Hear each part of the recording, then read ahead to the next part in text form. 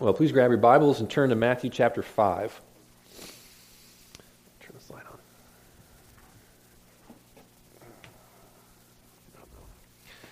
Matthew 5, Sermon on the Mount.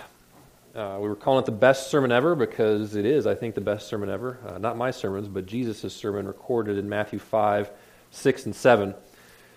For me, it's really living up to that billing. You may have noticed that in my prayer. I feel like as I've been studying this sermon more and more, my life is really getting changed. And I hope that's happening for you to some degree. The main lesson so far that's been hitting me is the centrality of love in the Christian life. That if we would simply get this right, the law of love, love your neighbor as yourself. If we could get that right, then we would be changing the world. We would be the salt and the light that Christ calls us to be.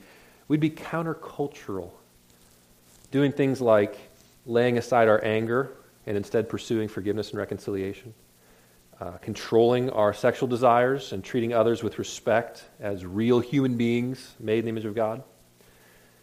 That's the blueprint he's laying out for us, this beautiful picture of Christians loving one another and changing the world by being so different from those who are not followers of Christ. But something always gets in the way. You know what it is? It's our sin. Our sin. We've got these wonderful ideals. This is what the Christian life should look like, but we're sinful. Even for Christians, when you become a Christian, there is still in you a sin nature. It's still there. And so there's a part of you, at least, that doesn't want to do these things, that doesn't want to love. In fact, I'd rather be selfish and self-preserving, and I would rather be lazy. I'd rather be disobedient, dishonest, and proud. We all have the sin nature in us, and unless we deal with our sin, we're never going to be able to love the way that Jesus calls us to love. Unless we go to war against our sin, we're never going to be able to love our neighbors. There's the title of the sermon is today, we need to be killing sin, or sin will be killing us. So that's why in the Sermon on the Mount, Jesus stops for a moment after teaching about adultery and lust, and he gives us a few verses about the seriousness of sin. These come in Matthew 5, beginning in verse 29. I'll just start in verse 27 to give us the context. We'll read 27 through 30. Matthew 5:27. Jesus says, "You have heard that it was said, 'You shall not commit adultery.' But I say to you that everyone who looks at a woman with lustful intent has already committed adultery with her in his heart. If your right eye causes you to sin, tear it out and throw it away. For it's better that you lose one of your members than that your whole body be thrown into hell. And if your right hand causes you to sin, cut it off, throw it away. For it's better that you lose one of your members than that your whole body go into hell."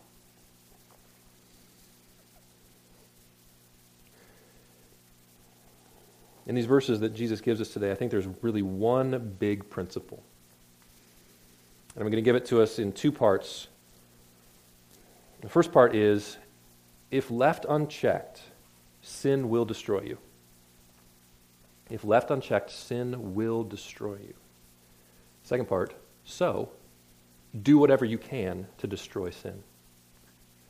If left unchecked, sin will destroy you, so do whatever you can to destroy sin. Be killing sin, or sin will be killing you. Let's look first at the danger of sin. If left unchecked, sin will destroy you. Look at verse 29. Jesus really lays out that sin has consequences. He says, if your right eye causes you to sin, tear it out, throw it away, for it's better that you lose one of your members than your whole body be thrown into hell. Okay, so we'll talk about hell. We'll get there. But before, I want you to see that what Jesus is laying out here, this principle, he's simply concluding something that he's already been talking about this whole time. It's that sin, if you leave it unchecked, will destroy you in this life. Okay, so we'll get to hell on the next point, but that sounds bad. We'll talk about it. We'll talk about hell on the next point. But for right now, I want you to see, sin, left unchecked, will destroy you in this life. You don't even have to talk about hell yet. Just look at this. In these paragraphs so far, these last ones we've looked at the last couple of weeks, where he talks about anger and lust, Jesus has been teaching that these big sins like murder, adultery, life-wrecking sins, don't come out of nowhere. They're a fruit. They're a result of something. They're the natural result of little sins that are left unchecked. So back in Matthew 5:21, where he lays out this discussion of anger, He says murder doesn't come from nowhere. Murder begins when someone hurts you or does something, you get upset with them. And instead of getting forgiveness and reconciliation, you let that anger fester and grow and becomes hate. And when the right opportunity comes then you murder.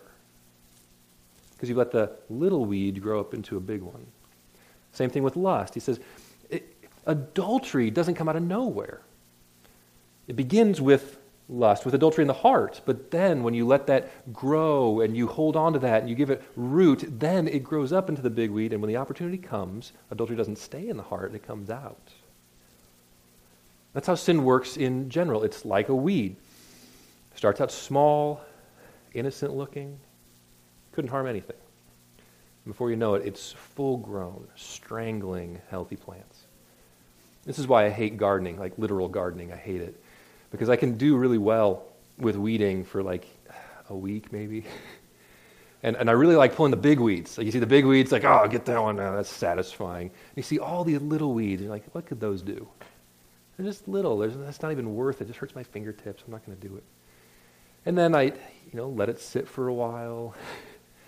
You go back out a couple weeks later, and your plants are dead. What happened? The weeds grew up. Gardening is a constant battle against weeds, pulling the little weeds before they get big, before they destroy your plants. And if you don't do that battle, you end up with a dead garden. The same thing happens with sin. If you and I don't do constant battle against the little sins in our lives, they will grow in a blink of an eye into big sins that will destroy us. If left unchecked, sin will destroy you in this life. That's what Jesus is pointing out.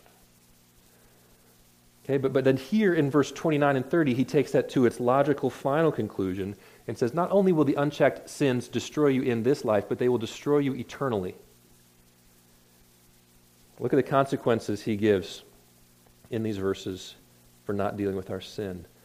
It's not simply that if we don't deal with our sin, we'll do bad stuff like murder and adultery. It's that we will be thrown into hell. Again, verse 29, if your right eye causes you to sin, tear it out and throw it away, for it is better that you lose one of your members than that your whole body be thrown into hell. And if your right hand causes you to sin, cut it off, throw it away, for it's better that you lose one of your members than your whole body go into hell. So Jesus says it's better, if you have a body part that is causing you to sin, it's better even to cut off that body part, lose that body part, so that you stop sinning. It's better to do that than to be thrown into hell, which implies that if you're not doing that, if you don't cut off that hand causing you to sin, if you don't pull that weed in your life, it will eventually lead to you be thrown into hell. Just to be really clear, he's speaking metaphorically about chopping off your body parts. Okay? That's not the point. He's not advocating disfigurement. But he's saying the point is we need to be radical about cutting off our sin, getting rid of things that cause us to sin. And he's saying either we do that, either we get rid of the things that cause us to sin, or we go to hell. That's the principle. If we leave the weeds of sin unchecked in our lives, not only will they destroy us in this life, they'll destroy us eternally. Let me remind you, you have the opportunity to ask questions in the sermon. If there's things that raise questions, you can write those things down, put them on a piece of paper, text them in, drop them off in the box in the back. One question I'll try to answer right now, because you're probably asking it, is how in the world does that square with the gospel? How does that square with the gospel? Because the gospel, the central message of Christianity, is that salvation is completely by grace, not by our works. Jesus did everything that we could never do. He lived the perfect life, and then he died in our place, paying the penalty for all of our sins and all that we've done wrong. So if we put our faith in him, we are saved, not by our works, not by doing anything good to earn it, which means also we can't lose it by doing anything bad. And so and I affirm that. The Bible affirms that. And yet, here we have Jesus saying, if something's causing you to sin and you don't deal with that sin, you will end up in hell. So is that a contradiction? That we're saved by grace, we can't do anything to earn it, but that if you don't kill your sin, you'll end up in hell? That's a good question. The first thing to do to answer that is we need to look at a little bit more scripture just to prove what the Bible really says. Are there other passages that say the same thing? Yeah, there are. Let's turn to Romans 8, if you've got your Bibles. Romans 8 is written by the Apostle Paul. who is arguably the best defender of the gospel of grace that ever lived. Romans 8 is one of the greatest chapters in Scripture. It talks about the amazing benefits of being a Christian. Romans 8:1 is one of my favorite verses about the gospel of grace. So when Paul says this, Romans 8:1, therefore there is now no condemnation for those who are in Christ Jesus. There is now no condemnation for those who are in Christ Jesus. So if you're in Christ, you are forgiven of your sins, you're accepted by God. When the Lord looks at you, he sees Jesus. It's a wonderful expression of the gospel of grace. Okay, 12 verses later, verse 13. Here's what Paul says. For if you live according to the flesh, you will die. But if by the Spirit you put to death the deeds of the body, you will live. He's clearly talking about more than just physical death, because everybody dies. So he's saying he's talking about eternal punishment. He says, here's the ones who end up in hell. If you live according to the flesh, you will die eternally. But if by the Spirit you put to death the deeds of the body, you will live. So if you live according to the flesh, if you indulge your sin, if you don't pull the weeds, you will die.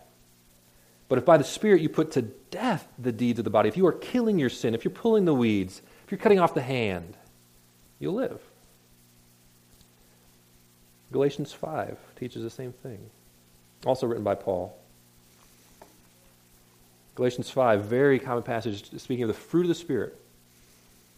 Let me just read the part right before that, Galatians 5:19. Apostle Paul says, now the works of the flesh are evident. So this is kind of bringing a little more specifics to what we saw in Romans 8. They're evident. Sexual immorality, impurity, sensuality, idolatry, sorcery, enmity, strife, jealousy, fits of anger, rivalries, dissensions, divisions, envy, drunkenness, orgies, and things like these. I warn you, as I warned you before, that those who do such things will not inherit the kingdom of God. Those who have these sort of behaviors, the weeds that come up and flourish in their lives, those who live this way will not inherit the kingdom of God. He says, but the fruit of the Spirit, walking by the Spirit, the fruit of the Spirit is love, joy, peace, patience, kindness, goodness, faithfulness, gentleness, self-control. Against such things there is no law. And those who belong to Christ Jesus have crucified the flesh with its passions and desires. That's another way of saying they have pulled the weeds. They've crucified the flesh with its passions and desires. You don't indulge the flesh. You don't let the weeds grow up. You pull the weeds. You kill your sin.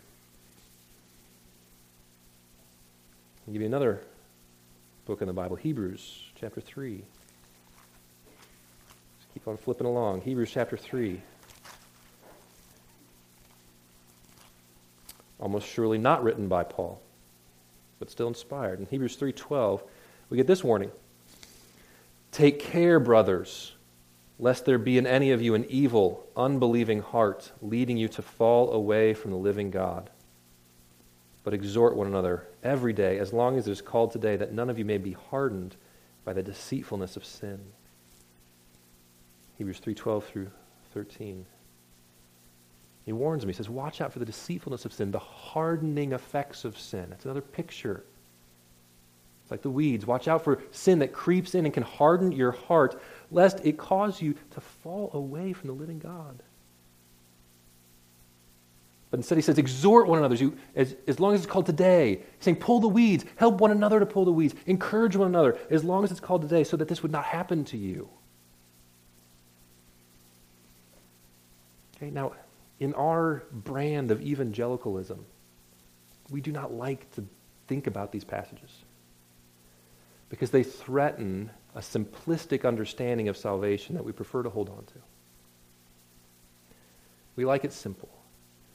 We like to say that if a person at some point in their life makes a single profession of faith in Jesus Christ, that one moment, that one statement of saying, yes, I believe in Jesus, I've received in my heart, that's all that matters. And that from that point on, if they go on to live a life of weed-filled immorality, well, no, they pray this prayer, so they're good, right? We just have to put our faith in Jesus this one time. Just say this one thing, or maybe get dunked the right way, or walk the aisle, or put your hand up and the preacher says, I see that hand. And that, then you're in heaven. Okay, but the presentation of salvation in Scripture is not that simplistic.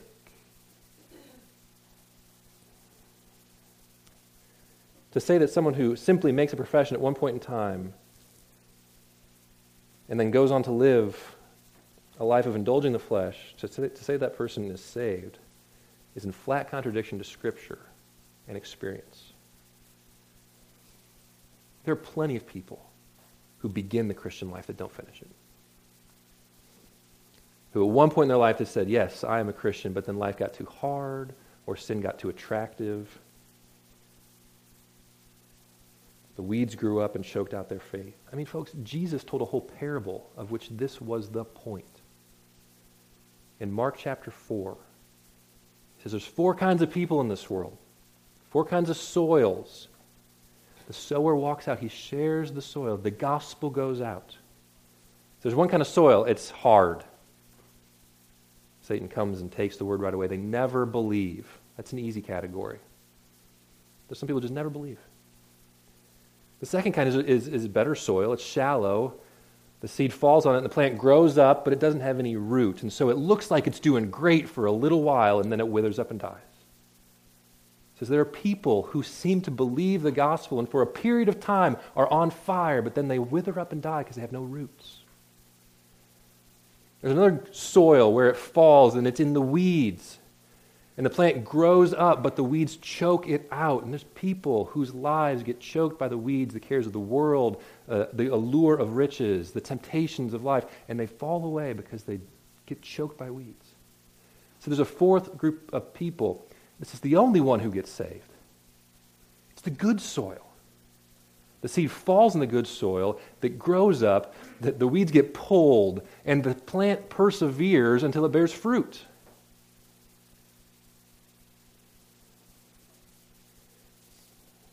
The whole point of the parable is that the ones who don't let sin go unchecked but persevere to the end, those are the ones who get saved.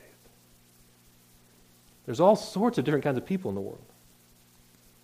And when Jesus tells us in Matthew 5, 29 through 30, you gotta fight sin, he's not giving us an optional activity. He's saying if you let sin go unchecked, you'll be one of those other kinds of soil. Be the good soil. It's a biblical teaching. It's not just here in Matthew 5:29. I'm not just reading a lot into these verses. It's a biblical teaching. But it's not a contradiction of the gospel of grace. Remember I told you I affirm the gospel of grace. I stake my life on it. It's a contradiction of lawlessness. If you've been around, you know that term. This is one of the great errors of life, is to fall off into lawlessness, to say, if we're saved by grace, then it doesn't matter what we do. In fact, if I sin more, it just makes God more gracious because he gets to forgive more sin. May it never be. A true Christian doesn't think like that. A true Christian doesn't say, I'll just let the weeds grow because God's going to pull them anyway, or I'll be fine at the end. A true Christian hears these words of Jesus, this challenge, and says, may it never be. May it never be, Jesus, find the sins of my life, show me the weeds, help me to pull them. It doesn't matter what the cost. I want to follow you. In fact, it's the grace of God that gives us these warnings. If God were not gracious, he'd just let us die. But he tells us the seriousness of sin so that we will do something about it. Which brings us to the next major point. The obvious action from all of this is that if sin, being left unchecked, will destroy you, then what should we do? We should do whatever it takes to destroy sin. Since sin will destroy it, so we leave it unchecked. Don't leave it unchecked. Do whatever you can to destroy it. I have a friend who had twins prematurely, and one of the side effects of their condition is that they are allergic to artificial food dye. Now, this mom knows that if her boys eat any of this artificial food dye, that there's serious consequences for their health. So she does whatever it takes to make sure that they do not eat this dye. Now, food dye is pervasive. You look in all sorts of stuff, it's all over the place. So she has to go through Herculean efforts to make sure that her kids don't eat the diet, but it doesn't matter, whatever it takes. She's going to do it. She knows it's worth it. The same with sin. Sin is pervasive. I dare say it's more pervasive than food dye. And we say, oh, it's too hard, it's too much work to fight against sin. I'd rather just coast. But the whole point of this couple verses is that we need to do whatever it takes to destroy sin. It's worth it. The consequences are too great not to fight sin. So Jesus says, first of all, cut out whatever causes you to sin. Here's what we can do to destroy sin. He says, cut out whatever causes you to sin. You're familiar with the imagery by now. I've read it a few times. Jesus is speaking metaphorically, right? But he's doing it to make a point. Saying whatever causes you to sin, even if it's your hand, even if it's your eyeball, get rid of it. Nothing is of such value that it's worth sinning over. This language of cutting off hands, ever since the movie 127 Hours came out, I cannot help but think of a guy named Aaron Ralston when I read this passage. So in case you're not familiar, I haven't seen the movie because I can't, and I know I shouldn't see the movie, because it's a story about a true life story of a guy who had to cut his own arm off.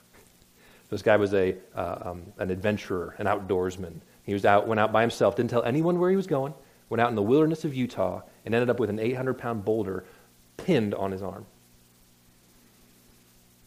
That's why I can't watch the movie. I'm just too squeamish. But this is real life for this guy, okay?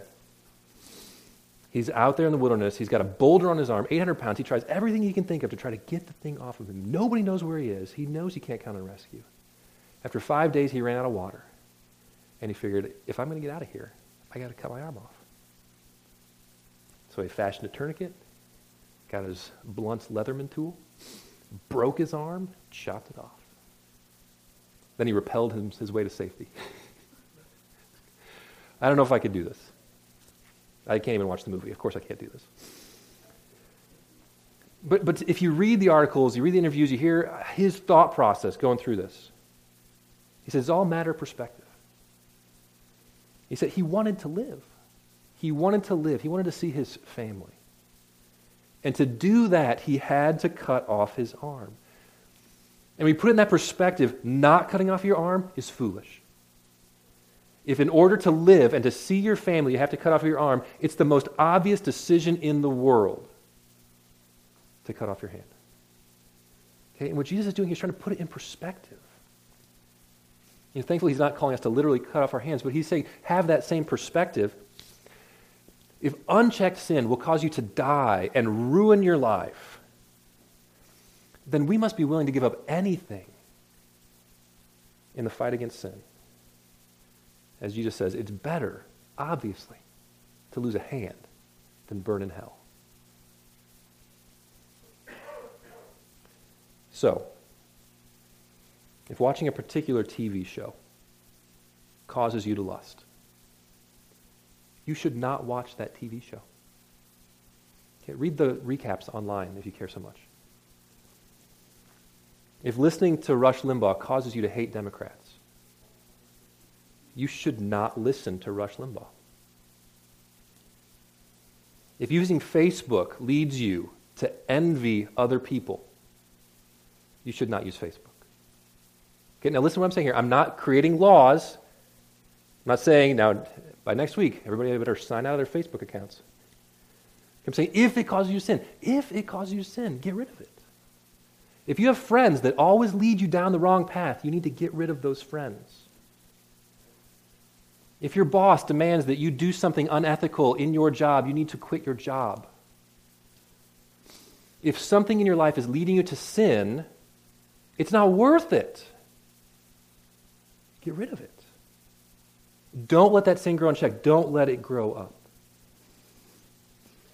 This can be hard. Admittedly, this can be very hard. So I want to encourage you with a story from my own life, and I share this as an encouragement,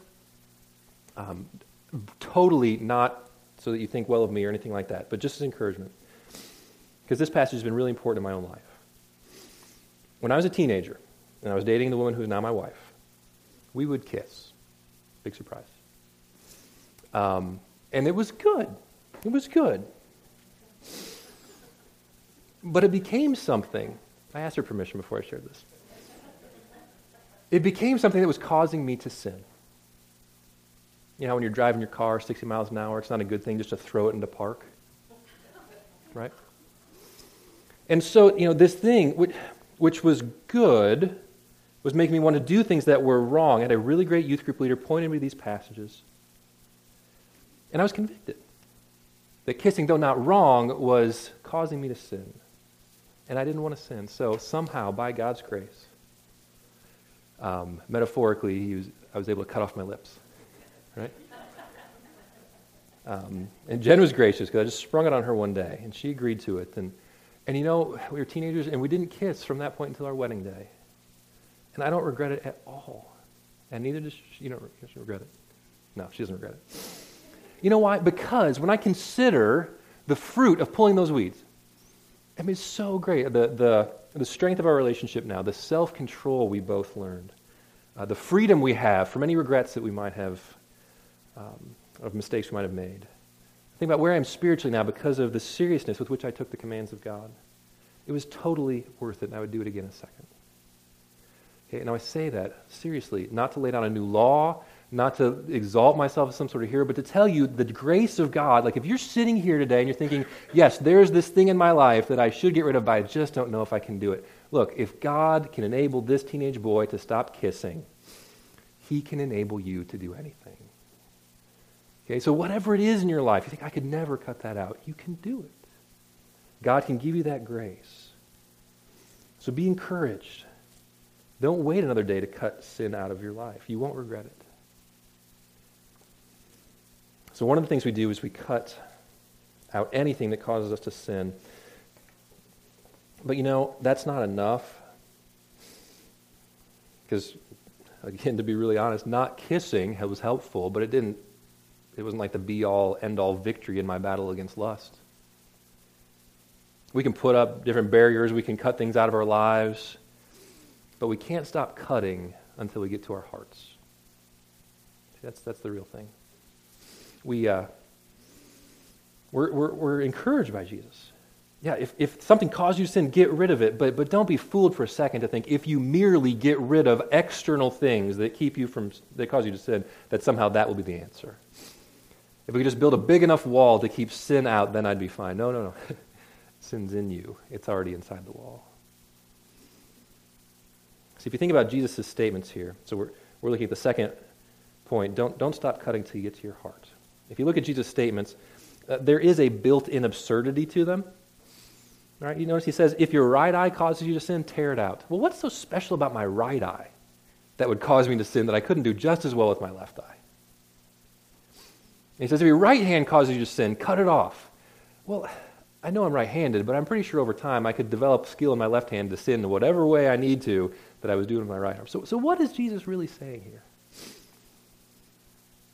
I mean, if I were to cut off my eyes and my ears and my knees and my arms and every non-vital body part, I could still sin. And so could you. Because sin doesn't live in my fingertips, sin doesn't live in my eyeballs, sin doesn't live in my tongue, sin lives in my heart. So we can't stop cutting until we get to our hearts. You see, what Jesus is doing, he's inviting us to see the futility of merely cutting out external temptations to sin. Should we cut out temptations to sin? Yes, it's helpful, it's good, but it's not enough. Because what ultimately causes us to sin is us. What causes me to sin is not my hand, it's me. How do I cut that out? In Matthew 15:19, Jesus drives this home. He says in Matthew 15:19, out of the heart come evil thoughts, murder, adultery, sexual immorality, theft, false witness, slander. These are what defile a person. Murder, adultery, theft. These are not things that just happen because external temptations lead us to sin. They're things that come out of our undefiled hearts. So if we really want to kill sin, which I hope we do, then we need to work on our own hearts. And I want to end by pointing out really practical ways that we can do this. 4 ways to destroy sin in your heart before it destroys you. So think of these as weed killer. This is the roundup for the sin in our hearts. First, And most importantly, get a heart transplant by believing the gospel. We got to start by getting a heart transplant. This is not just about reforming dead hearts. We need living hearts. And if you're not a Christian, you've got a really big problem. You don't just have a sin nature, your whole heart is sinful. And you can't fix that by resolving to be a better person, by cutting out temptations. No, you need an actual heart transplant. We get that by believing the gospel, by coming to Jesus, being poor in spirit, saying, I can't save myself. Would you save me? And he does. There's a wonderful verse in Ezekiel 36. Ezekiel 36:26. God describes what happens when you believe the gospel. It says, I will give you a new heart, and a new spirit I will put within you. I will remove the heart of stone from your flesh and give you a heart of flesh. I will put my spirit within you and cause you to walk in my statutes and be careful to obey my rules. See, until you do this, don't bother with the other things. Until you get a new heart, don't bother. Do this first. Believe the gospel, get a heart transplant. But even then, with the new heart, you still have a sin nature, and so the weeds keep cropping up. So we have to do other things that help us to kill the sin. And this is the part where you're expecting something new, something revelatory, like this great mystery that I've discovered. Okay, here's the answer. How do you kill sin in your life? You read the Bible, and you pray, and you fellowship with other Christians. I should write a book, right? No, really, this is what we do. Number two, have regular Bible intake. The Bible is the sword of the Spirit. It's the only offensive weapon in the armor of God. It's the one that we use to kill sin. As we read the Bible, it exposes our sin. As we hear it preached, it exposes our sin. It challenges us to change. It shows us how to change. I have a friend whose brother's getting divorced. And she said in passing when we were talking about it, I just wish that he went to church. And even though I'm a pastor, my first thought was like, oh, like that would have done anything. You know, kind of reacting against this magical view of church, like somehow makes people better. But then I thought about it more. And I came around, because one of the things about church is we talk about the Bible. We read the Bible. We preach the Bible.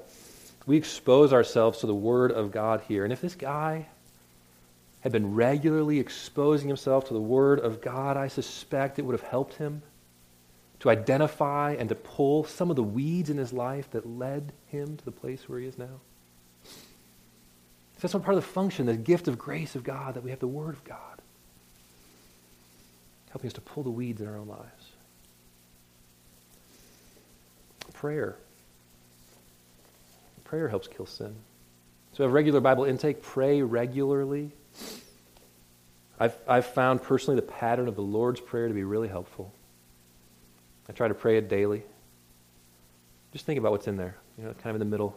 Forgive us our sins as we forgive those who sin against us. So every day, you got to come before God and you say, forgive me of my sins. What is that? That's weed pulling. Saying, forgives our sins specifically. You think about that one that just happened, that one just happened. And you're asking God, help me, forgive me the sins, pull those weeds. And then right after that, lead me not into temptation. As I go into the day, keep me from that sin. It's really hard to pray that regularly and keep doing the same habitual sin regularly. Right? Regular prayer and regular sin just don't coexist very well. It's like oil and water. Because eventually you get tired of and ashamed of confessing the same sins over and over again, praying to keep me from temptation, then just looking for temptation. It just doesn't work. So you either give up prayer or you give up sin. I hope that you give up sin. Prayer is a way that we kill sin. And finally, people, other Christians, be in an accountable relationship with at least one other person. If you want to kill sin, be in an accountable relationship with at least one other person. Somebody in your life who knows the real you, who can ask you tough questions. What a powerful motivation to quit sinning. But again, it's embarrassing to keep confessing the same sins over and over to the same person. It's encouraging to have someone else who's praying for you and encouraging you and helping you to change. Now, these three elements, the Bible, prayer, and other people, by design, these are the essential elements of a program that's slowly percolating throughout our church. Haven't been pushing a lot top down, but it's been growing bottom up. It's something we're calling life transformation groups. And these groups, they really are just these three things. You read the Bible, you pray together, and you hold each other accountable. I've been doing it for, I don't know, probably 6 or 7 months. It's been really helpful for me. Other people have been helped as well. We meet together weekly or every other week, and we help each other. So if you're convicted of sin this week, one real practical application. If you think, I need to kill my sin, don't try to do it on your own. Be a part of one of these groups. Get someone else to help you. Now, I don't have a sign-up sheet, but if you talk to me and say that you're interested in being a part of these groups, I will equip you, I will help you, I'll get you plugged in. I'd love to help you do this. The title of today's sermon, Be Killing Sin, or Sin Will Be Killing You. It comes from a guy named John Owen. He was a 17th century English pastor, and quite frankly, I think a genius. He said, be killing sin, or sin will be killing you. Part of his genius is just that phrase. That's the reality. Sin is destructive. It's utterly destructive. If we leave it unchecked, it will destroy our lives and our eternity. Since that is true, do whatever it takes to destroy your sin. Cut out anything that causes you to sin, but don't stop till you get to your heart. Believe the gospel. Read the Bible. Pray. Have relationships, real relationships with other people. Be killing sin, or sin will be killing you. Let's pray. Father, encourage us, please. I pray this would be encouraging, that as your true people, we would respond to this, not with despair or with resignation and just going on and living the way we were living, but that we would feel the warning, receive it, and respond with determination. Determination to do whatever it takes. Like my friend who goes to great lengths to keep her kids from eating artificial food dyes that hurt their bodies. May we have the same passion, the same commitment to get sin out of our lives. Not to prove that we're better than other people, but because we need it. I pray this in Jesus' name.